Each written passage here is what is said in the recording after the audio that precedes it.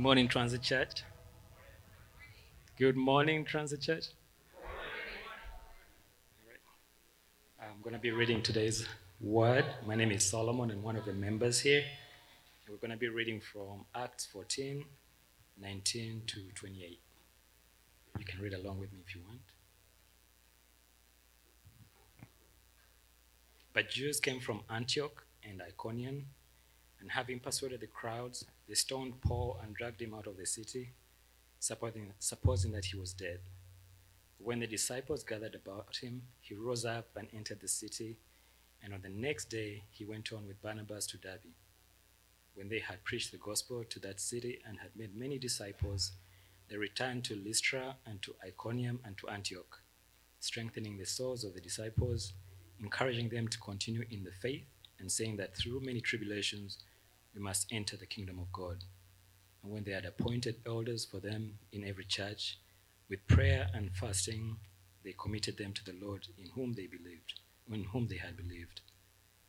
Then they passed through Pisidia and came to Pamphylia, and when they had spoken the word in Perga, they went down to Attalia, and from there they sailed to Antioch, where they had been commended to the grace of God for the work they had fulfilled.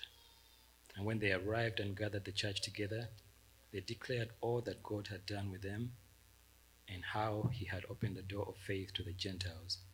And they remained no little time with the disciples. This is the word of the Lord. Thank you, Solomon. It's beautiful. Oh, I'm good. Okay, got a mic. How's everyone doing today? We good? Y'all have a good Thanksgiving? Anyone get that mac and cheese they wanted, they said last night? Yeah, good mac and cheese. My pops fried a turkey. It was amazing for the glory of Jesus, okay? So we're going to be in Acts 14, verses 19 through 28. So if you have your Bibles, turn there. And today we have an awesome opportunity to kind of look at the final chapter of Paul's first missionary journey. They're going to close out their travels, slowly travel back all the way they came, and then the scene ends. Our text ends today with this beautiful family reunion at the church at Antioch, where they share all that God had done with them. And I was on vacation this whole week. My family went to my parents' cabins, and so I'm going to need your help preaching this morning. So I want to ask not a rhetorical question, but I want to ask a real question that I need a real response. The context of our text, who remembers, if you were here last week, who remembers where we left off Paul and Barnabas last week? What was the name of the town? Lystra. I heard a whisper. Lystra. Yes, Lystra. What happened in Lystra? Shout it out. What happened? What are some things that we saw last week in our text? Paul got stoned. They thought Paul and Barnabas were Zeus and Hermes. They worshiped them, right? Anything else? Anything else you guys remember? Some guy got healed. Yes. Okay. So what we saw, I'll recap, just making sure that you're with us. A recap of where we're at in our text today is that Paul and Barnabas are in the region of Galatia, which is modern-day Turkey, and they were in Lystra, which is a small kind of frontier outpost of the Roman Empire at the time. It was primarily a pagan area. There were no synagogues, not a heavy Jewish population there. The only worship center was a temple to Zeus at the city gate. And they preach the gospel there, they preach the kingdom, and a man who is crippled from birth gets healed. And instead of a revival breaking out, a riot of sorts breaks out, and everyone begins to worship Paul and Barnabas as Zeus and Hermes. And even the chief priest to Zeus in the temple comes rolling like a bunch of oxen deep, and they're about to offer some sacrifices to some pagan demonic gods. And then, on top of that, the Jews come all the way from Antioch and Iconium, and they stir up the crowd and with violence against Paul to the point that they stone him to the point of death and drag his kind of lifeless body all the way to the outskirts of the city and leave him for dead. And so all to say, the reason I share all that is where we're at in our story today, in Paul's, not in our story, but in God's history in Acts, is everything kind of is hanging in the balance, right? Where Paul's on the floor on the outskirts of the city, pretty much lifeless on the outskirts of Lystra. And the question that is going to frame out our time today is, how will Paul respond? How is he going to respond when he heals up and rises up from the ashes? What's he going to do? If we're honest with ourselves, if I was in Paul's shoes after that happened to me, I'm going, hey, this is not what I signed up for, right? I got some homies and some family members in Tarsus, not too far from here. I'm going to travel there.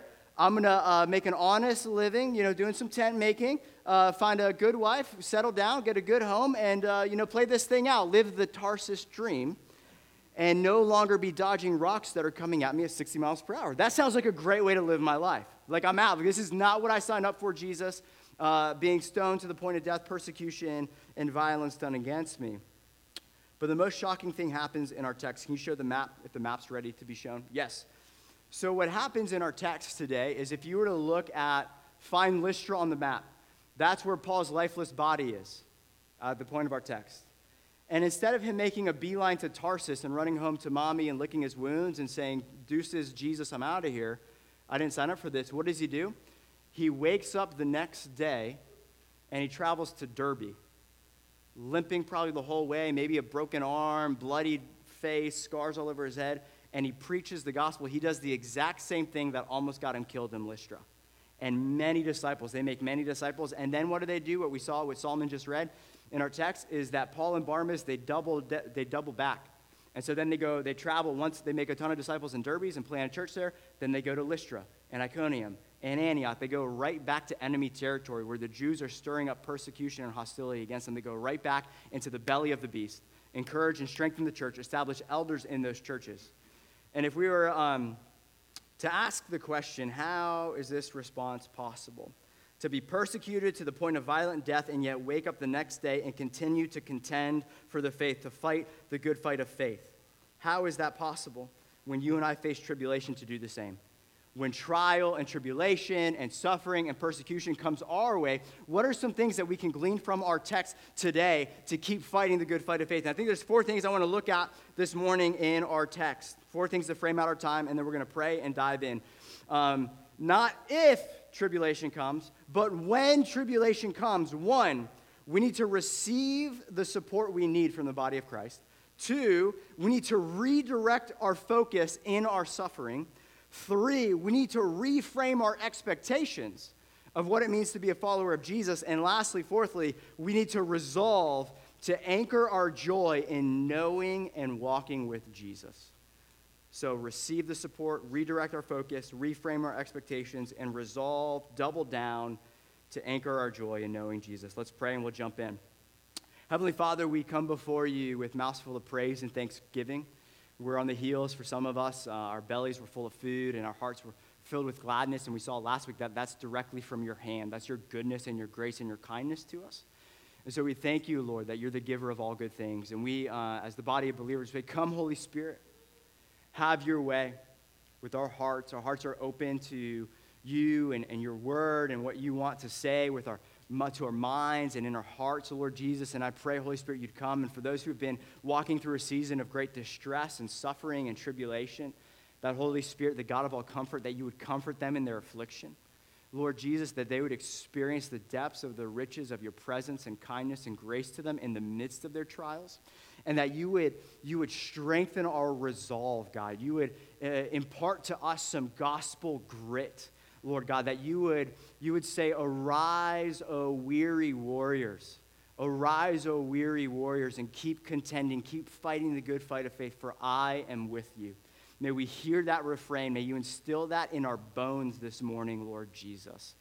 And so I ask, Holy Spirit, that you'd come, that you'd magnify Jesus, just like we sang today, that we'd look to him, we'd fix our eyes upon him, and that I would decrease and be forgotten, and that you would increase in our lives, in our hearts, in our minds. In Jesus' name we pray. And all God's people said, amen.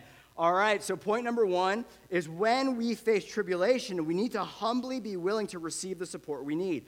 Verse 20 of our text, but when the disciples gathered about him, meaning about Paul's lifeless body on the outskirts of Lystra, he rose up.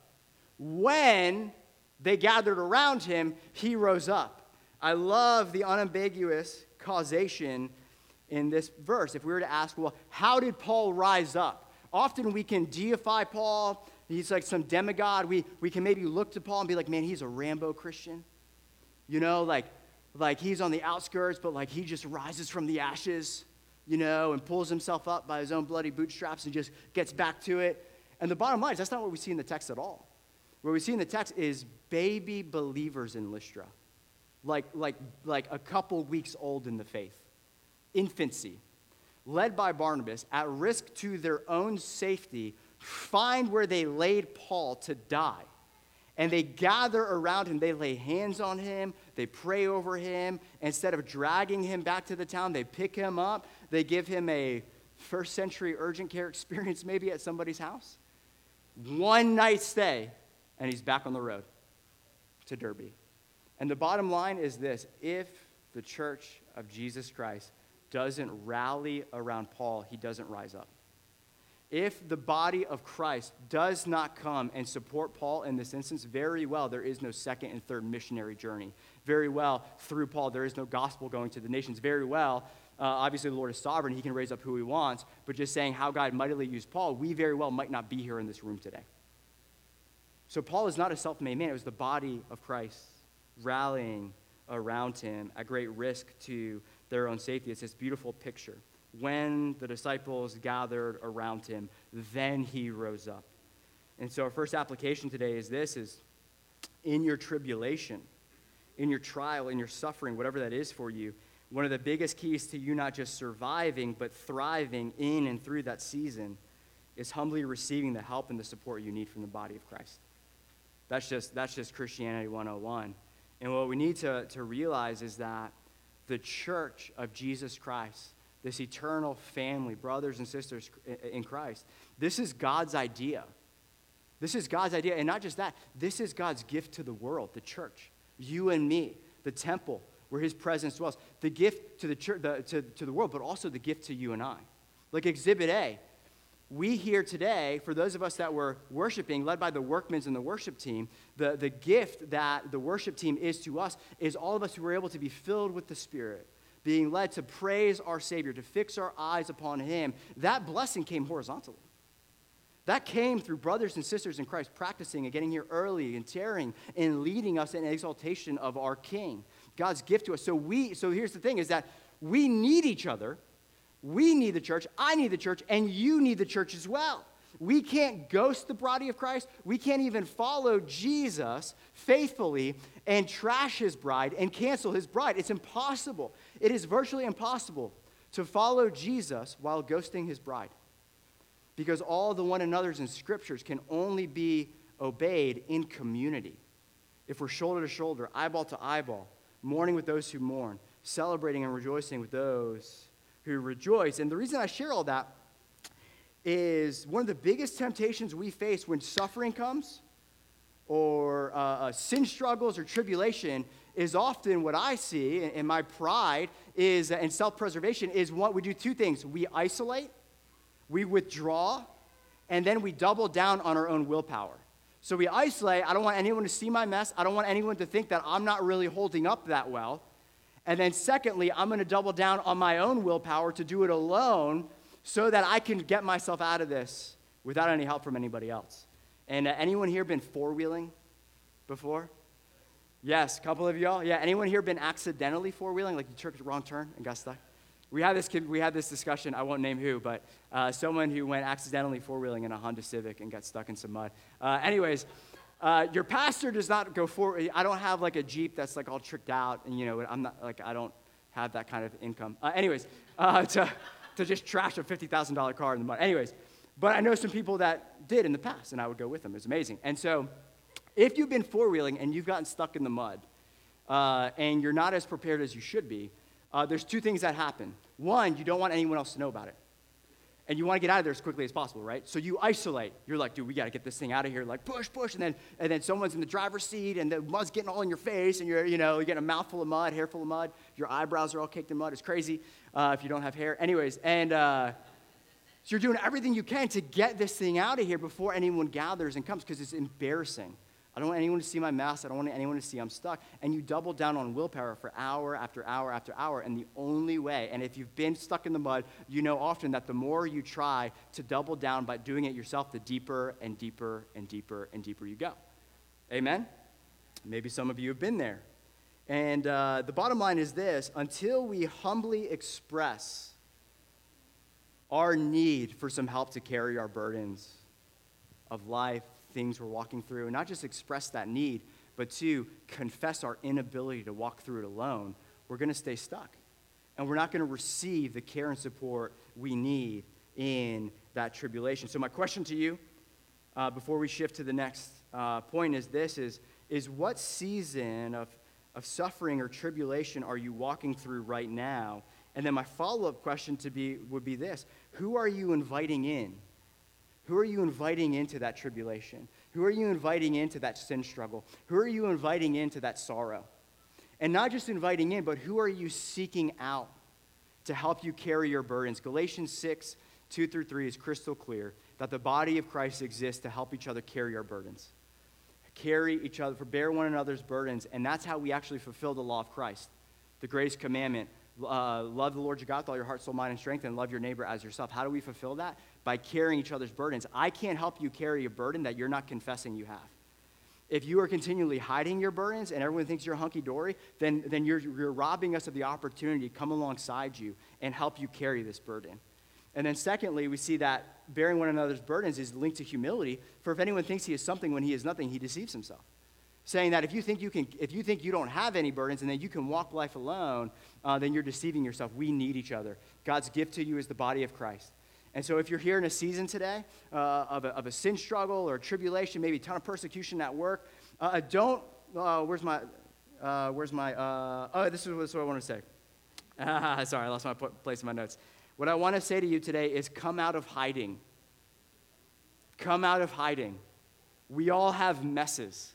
That's what the beauty of the gospel frees us to come out of hiding. Because what the gospel says is the only reason we're here is because Jesus Christ redeemed us from our mess. Is that we're all messy, and he's continued to redeem us from our mess so that I can come to you and say, hey, I need help.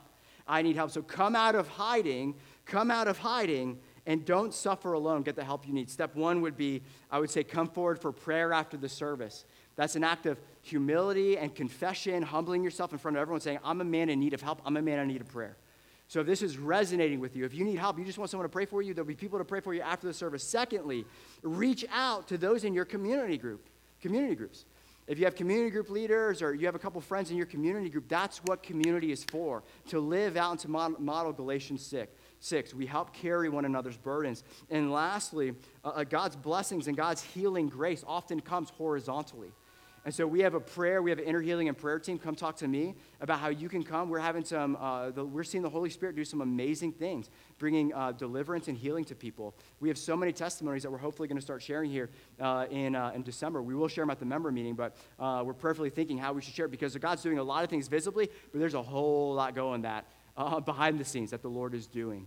So don't come out of hiding. Get the help you need. The church is here for you. It's God's gift to you. Second point is this. One, in our trial, we need to humbly receive the support and care we need in the body of Christ. And then secondly, in our trial, we need to redirect our focus. Often another huge temptation in tribulation is an obsession with ourselves and with our suffering, right? Like there's a constancy of pain. Like some of you have walked through crazy physical affliction. And every second of every day, there's just a constancy of the pain, whether it's physical, emotional, or spiritual. And the constancy of the pain often creates a constancy of inward focus. And I've been there, right? We've been there. Someone's over here in a sling, just had shoulder surgery, right? And I've had 3, and we were joking earlier about how, for some reason, whenever you have hip surgery, I've also had a hip surgery, but when you have a shoulder surgery, for some reason, people always come up to you and slap you on the shoulder and shake you around. It's like the weirdest thing ever. I've had that happen multiple times. I digress. Anyway, where was I? Okay. And the result of focusing on ourselves and on our suffering is often we're miserable in our suffering. There's no joy, there's no hope, there's no comfort. There's this cocktail of true, genuine pain, but also grumbling and complaining. Now, quick disclaimer. Praying why me prayers are totally biblical prayers to pray. The psalmist, go read Psalms.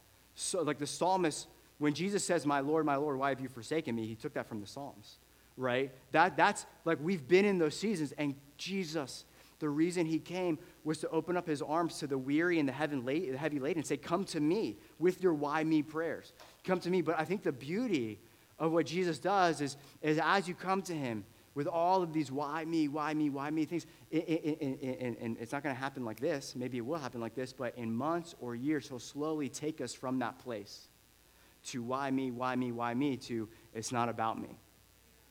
It's not just about me and my suffering. And what we see in the New Testament is Scripture actually encourages the opposite. I'm here today as a man under the authority of Scriptures, giving you the Scriptures.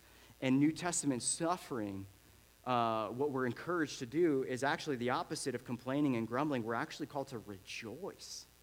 To rejoice, because here's what Scripture teaches us. I don't have time to quote Romans 5 and James 1 or 1 Peter 1 or a bunch of other scriptures, but what we learn about suffering as believers is our suffering will not be wasted.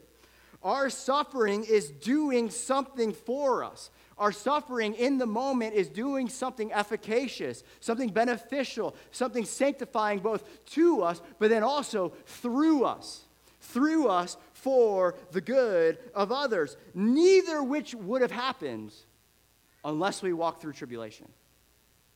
Right? The sanctifying, fortifying, like James 1, Romans 5, it's awesome, like rejoice. And obviously, like if you're in a trial here, you're like, I've read that, it doesn't really give me encouragement. But what we see is that there's a fiery forging of what it says is character, endurance, steadfastness, like that only comes through the fires of tribulation.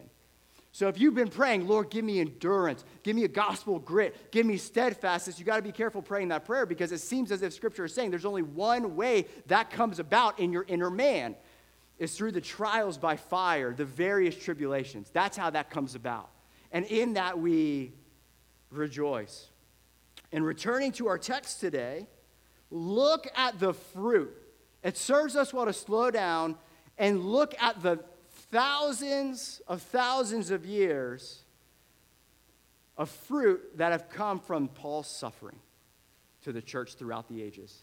And not just for thousands of years, but what we see to the churches, the baby churches in Galatia. Verse 21, and when Paul and Barnabas had preached the gospel to Derbe and had made many disciples, they returned to Lystra, Iconium, and to Antioch, strengthening the souls of the disciples, encouraging them to continue in the faith, and saying that through many tribulations we must enter the kingdom of God. And again, look at that map we showed earlier. There's a beautiful picture of Paul boldly retracing his steps back into enemy territory where he was persecuted and almost killed. And what he does there is he strengthens and encourages the church. If you look at the verses, it says in verse 22, strengthening the souls of the disciples and encouraging them to continue in the faith. When do you need to be strengthened? When you're weak. When do you need to be encouraged to continue? When you don't want to take another step. When you're weak. When you want to give up. When you want to slow down. Right? That's when you need that. And I think based off of what Paul is doing to these churches, we see that they're already fearful of persecution. In Iconium, in Antioch, in Lystra, like the Jews that hated Paul and Barnabas certainly hate his little followers, this thing called the way, the Christians, the little Christ that have gathered. And maybe some of them are already facing that persecution. And so the question that we want to ask is this, is in order to encourage the weak and the faint-hearted, which Paul would these persecuted believers need the most to encourage and strengthen them? Why don't I just tell you which one they don't need? What wouldn't encourage baby believers who are facing persecution for following Jesus? What wouldn't encourage them is Paul rolling in on a $60,000 chariot. He's all orange because he's getting a spray-on tan. His hair slicked back, right? And he says to them, listen, sow into my ministry and all this pain will go away, right? That doesn't encourage someone who's in the trenches. You want to know God's gift to these baby believer churches that we're going to walk through some fiery trials in the first century persecution that come both from the Jews and from Rome?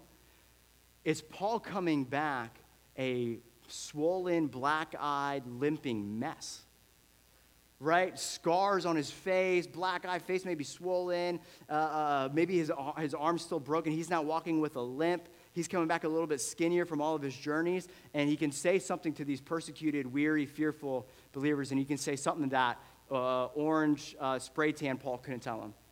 And it's, I've been right where you're at, and I completely understand what you're going through. And listen, Christ has sustained me through it. I've gone before you through this fiery trial, and you need to know today that Christ, you will experience the depth of the presence of God like you've never experienced in the fiery furnace.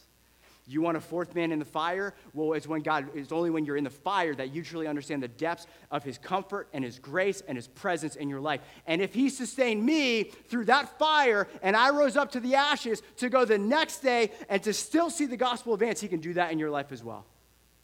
A weary, wounded warrior coming back and saying, be of good courage. Take heart. Our God has not abandoned us. He is with us, and it's through many tribulations that we will walk to glory, but he's going to be with us the entire time.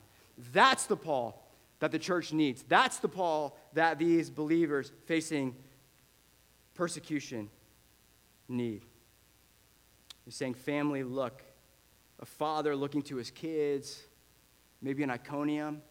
Maybe they lost their job or their neighbors are threatening them and leaving stuff in their front yard or graffiti or, whatever. Father looking at his kids and they see Paul all been proclaiming God's goodness and faithfulness through the suffering, saying, kids, look at that man.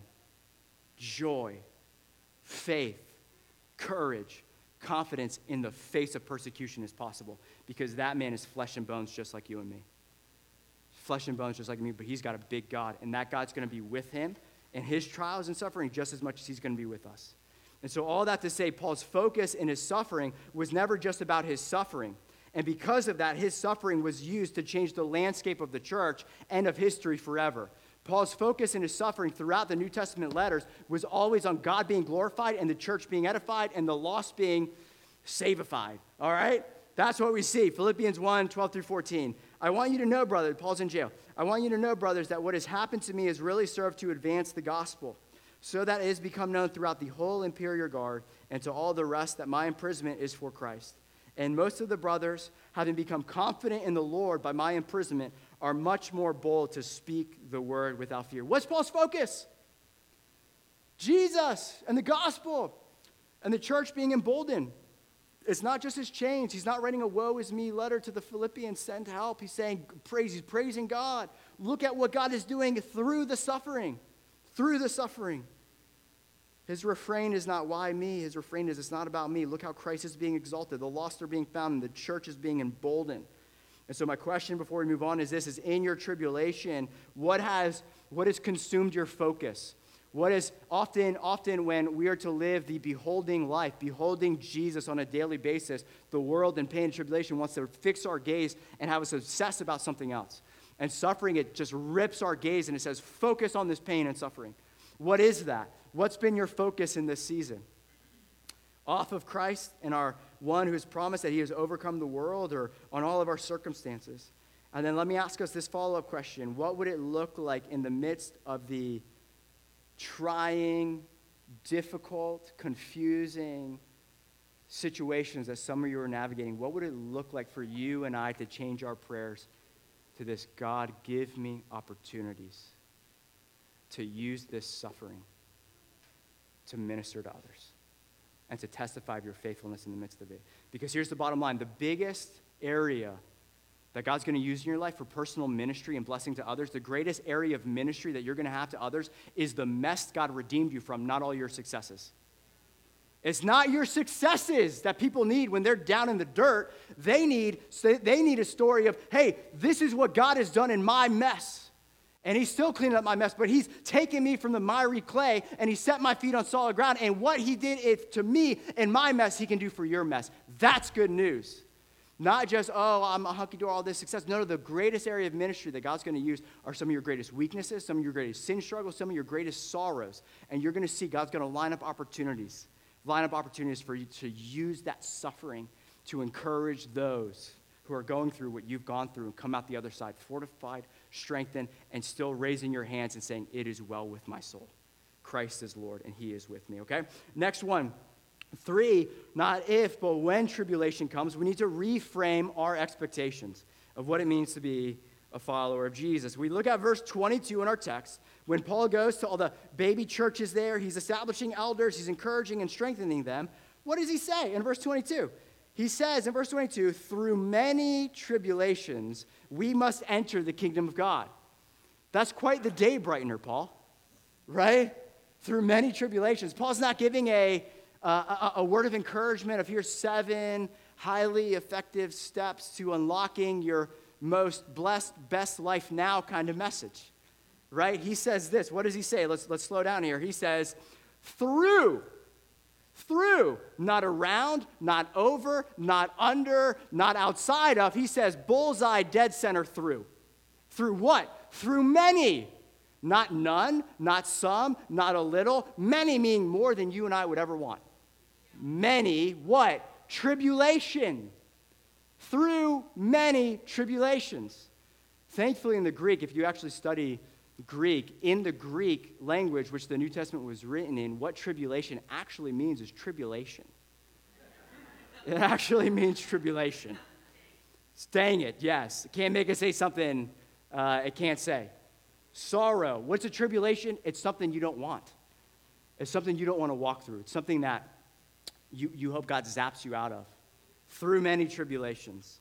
And often the reason suffering is so hard for us and hard for us to handle is because we think it's not part of the deal. We have these false expectations of what it means to be a follower of Jesus.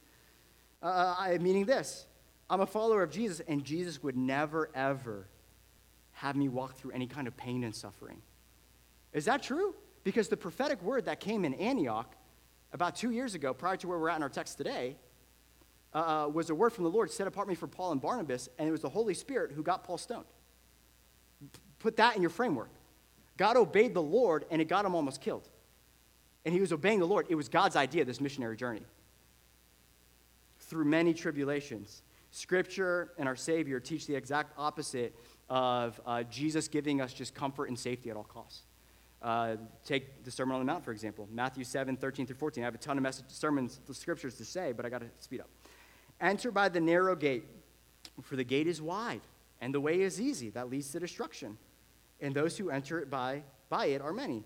But the gate is narrow, and this is Jesus. The way is hard that leads to life. It's hard. Be of good cheer. Christian, if life is hard, you might be going in the exact right direction, in the footsteps of your Savior who has told you to take up your cross and follow him. And those who find it are few. You might be saying, oh man, this is so mean, Jesus. This is so harsh, Paul. Why? Many tribulations, suffering, the way is hard. Why does it have to be hard? Right? Why? And who here enjoys road trips with your family? Anyone like that? You'll just pack up your stuff and you're kind of bored. Like, let's just go on a 6-hour journey with all of our kids, right?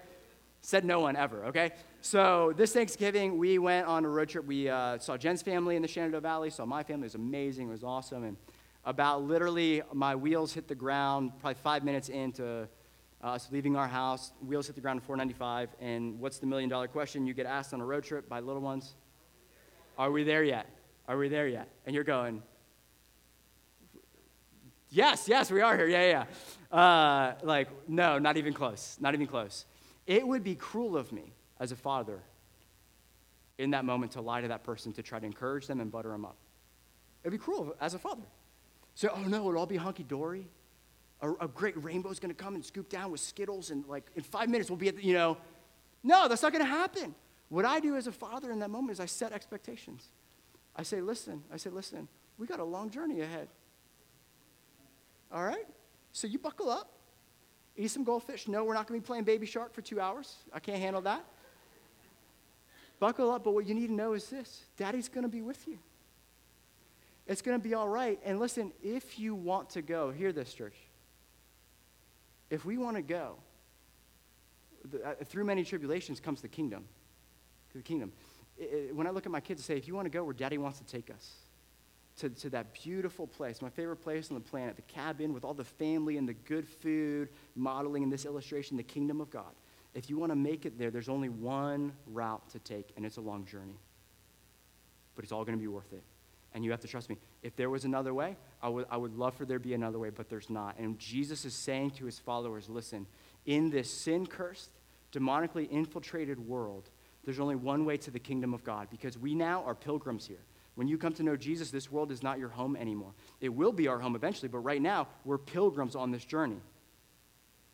And the only way, the only route that we can take to enter the kingdom of God is through many tribulations. The way is hard that leads to life. And I think, let me find my place in my notes. I don't want to miss this one thought, and then we'll move a little bit quicker here. Church, what we have to wake up to, hear my heart in this, is we have to wake up to the fact that we're born into the middle of a war, that there's a battle raging for your soul. Scripture's crystal clear. The enemy prowls around like a roaring lion seeking someone to devour. That's written to Christians. No. The enemy has not been defanged. He has not been declawed. Yes, he's been disarmed, and God's given us power and authority, but see, he still has real power to really influence the natural realm and our own lives. Otherwise, the Holy Spirit in 1 Peter 5 is lying to us. If there's no threat, then there's no reason to give a heads up. There's no threat, there's no reason to give a heads up. The enemy is prowling around. So one, we need to realize there's a battle going on for our souls. And two, that there's a battle going on for the souls of the world, that we're called to go storm the gates of hell. And so when Jesus says the way is hard that leads to life, he says, buckle up, church.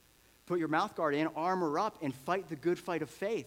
Behold, I am with you, and on this side of glory, a battle awaits. And on the other side, glory awaits. But it is a battle for souls of men. Our enemy is not against flesh and blood, but against the unseen. And there's a battle going on. And so arise, weary warriors. Let's reframe our expectations of what it means to be a follower of Jesus. Yes, we have his presence. Yes, we rejoice in that. And yes, we also march into battle sometimes in weary seasons saying, wow, why is this so difficult? Well, because we're advancing against the gates of hell, which are actively against the work of the gospel going forth, okay? So let me move on to my fourth and last point, which is this. Resolve in our tribulation, we need to resolve to anchor our joy in walking with and knowing Jesus Christ. We need to resolve to anchor our joy in walking with Jesus. Our text ends with this beautiful picture of a family reunion at the church at Antioch, where probably after a year and a half to 2 years, these weary gospel warriors, Paul and Barnabas, come home to their brothers and sisters in Christ at the church in Antioch. Long beards, probably super skinny from all their travels and not eating too much, and maybe some scars and a limp. And they're rejoicing, they're weeping, they're hugging, they're crying, they're embracing, they're celebrating. And everyone in Antioch's on the edge of their seat. We want to hear what happened. We want to hear what happened, right? And this is what we see in verse 27. And when they arrived and gathered the church together, they declared all that God had done with them, how he had opened a door of faith to the Gentiles. And I love that line. I love that last line. What they declared was this. They declared all that God had done with them. That through everything they endured, both the stoning, the suffering, and all the gospel, kingdom-advancing successes, God was with them in the green pastures, and God was with them in the valley of the shadow of death. All that God had done with them. And so their retelling of the story is almost this adventure with God. It's like, hey, we just went.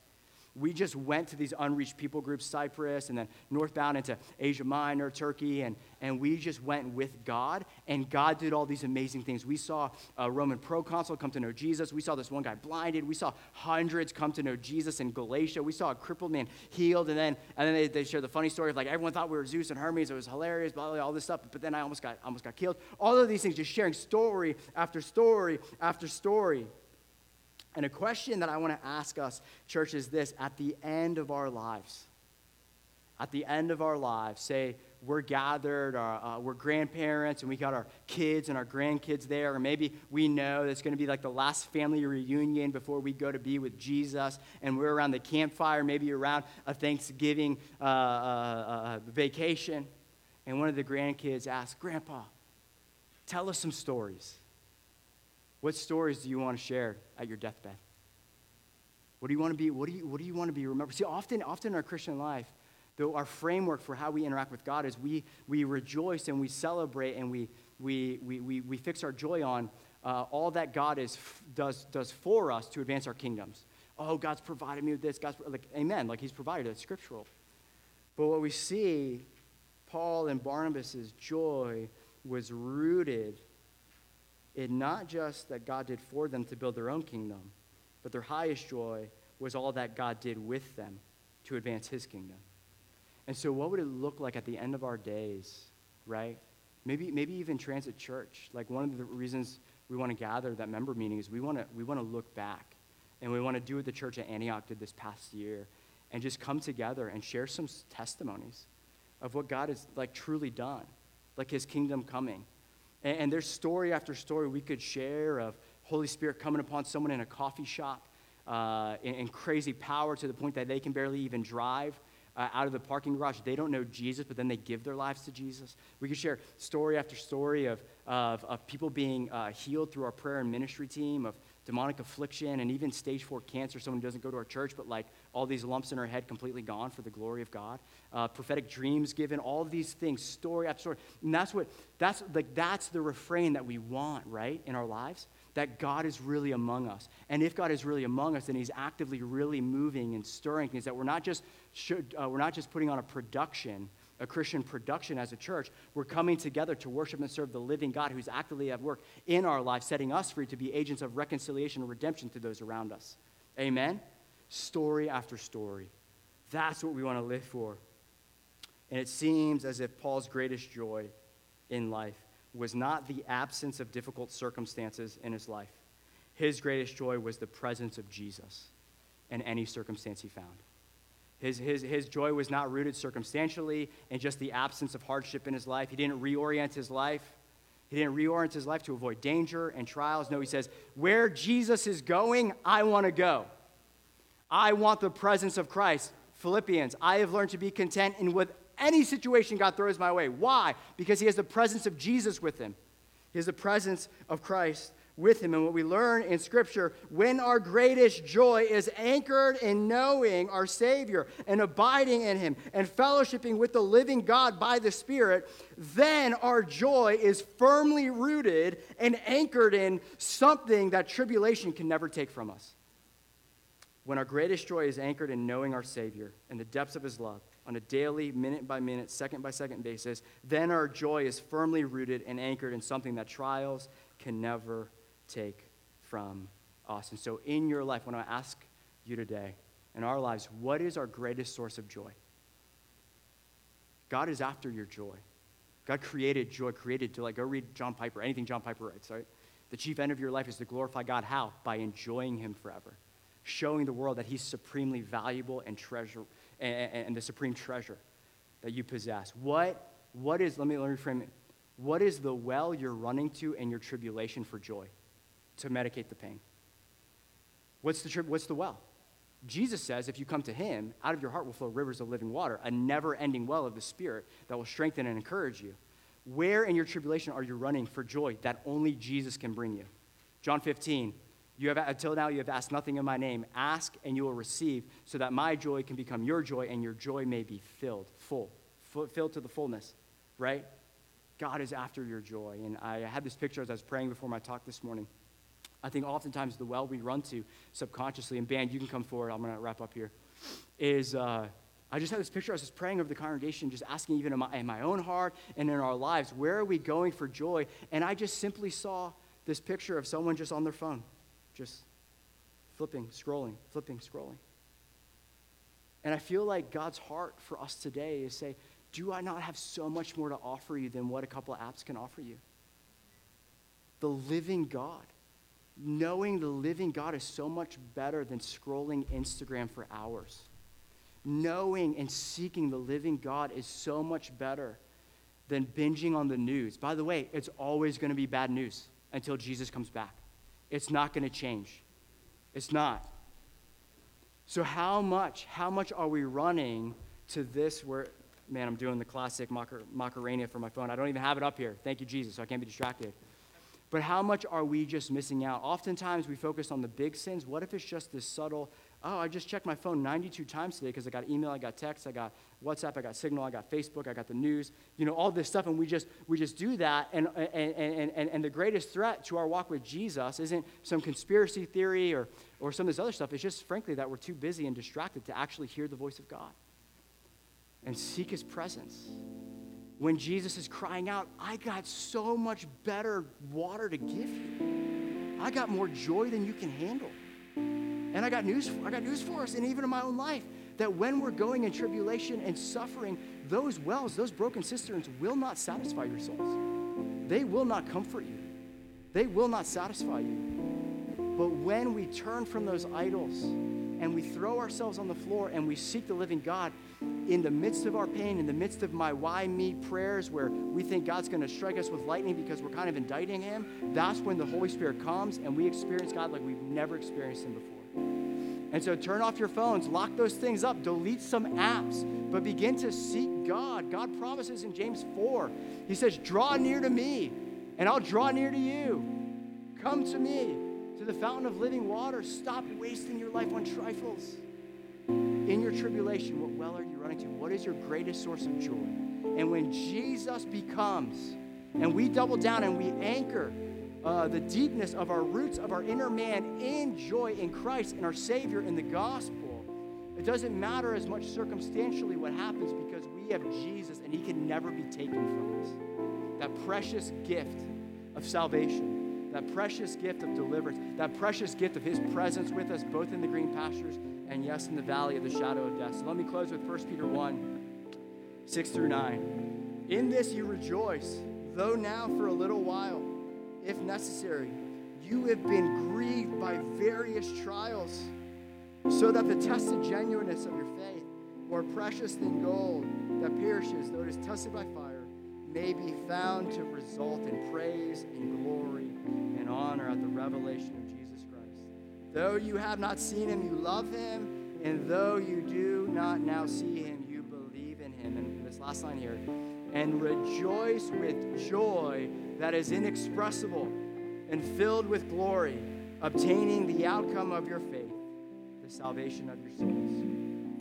This is what Peter presents to the church. He says, trials of various kinds, and yet, thanks be to God, inexpressible joy in the midst of that trial. And so right now, I just want to go silent. I want to give you guys an opportunity to go to your King, who would love to comfort you in your trial. Maybe some of you, the trials are various that we walk through. Some of the things I've walked through aren't going to be the same, and vice versa. And I know for a fact that just through pastoring y'all and counseling some of you, that you guys are going through some difficult seasons, some confusing seasons. And it's okay.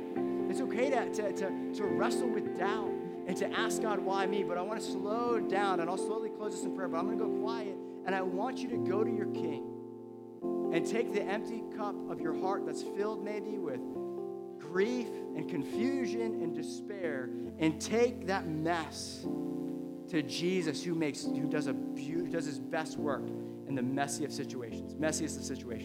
So I want to give you opportunity. Bow your heads, eyes closed, ignore your kids, let them run around, and posture your hearts to your King and ask him to comfort you, to speak into this, to guide you in and through whatever trial you're facing.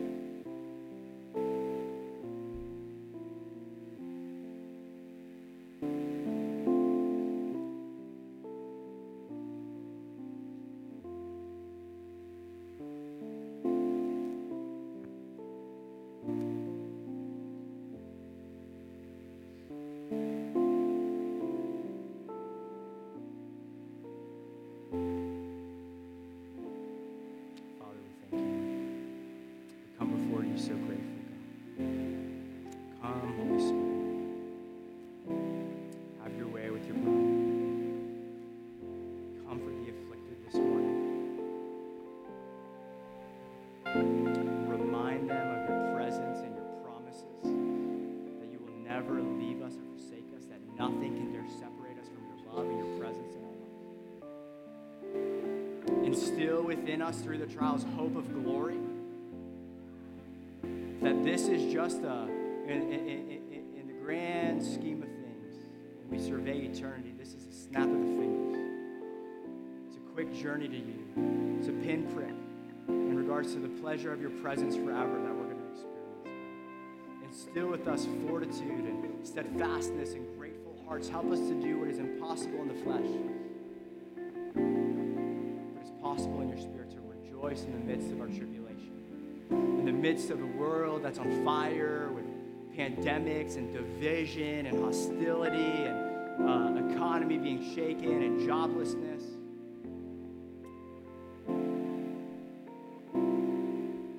That we would rejoice that we have a King who is with us, who said in John 16 that my peace I give to you, that in this world you will have trouble, but take heart, I have overcome the world. And so, Lord, today we firmly fix our faith in you. We fix our eyes on you. This is about you. Our lives are about you. We bring you glory, and when our lives are healthy and are thriving, we praise your name, and we also bless your name in seasons of pain and sorrow and suffering, and we say, God, be glorified and magnified in that. Give us opportunities, Lord God, to encourage others, to share our faith with the lost and the dying and the hopeless, Lord God. And open up our eyes to see how truly blessed we are in you, Jesus, how truly amazing we have it in you, God, that we have you, Jesus, the hope of glory and salvation forever. Thank you, God. Thank you, God. So we bless your name.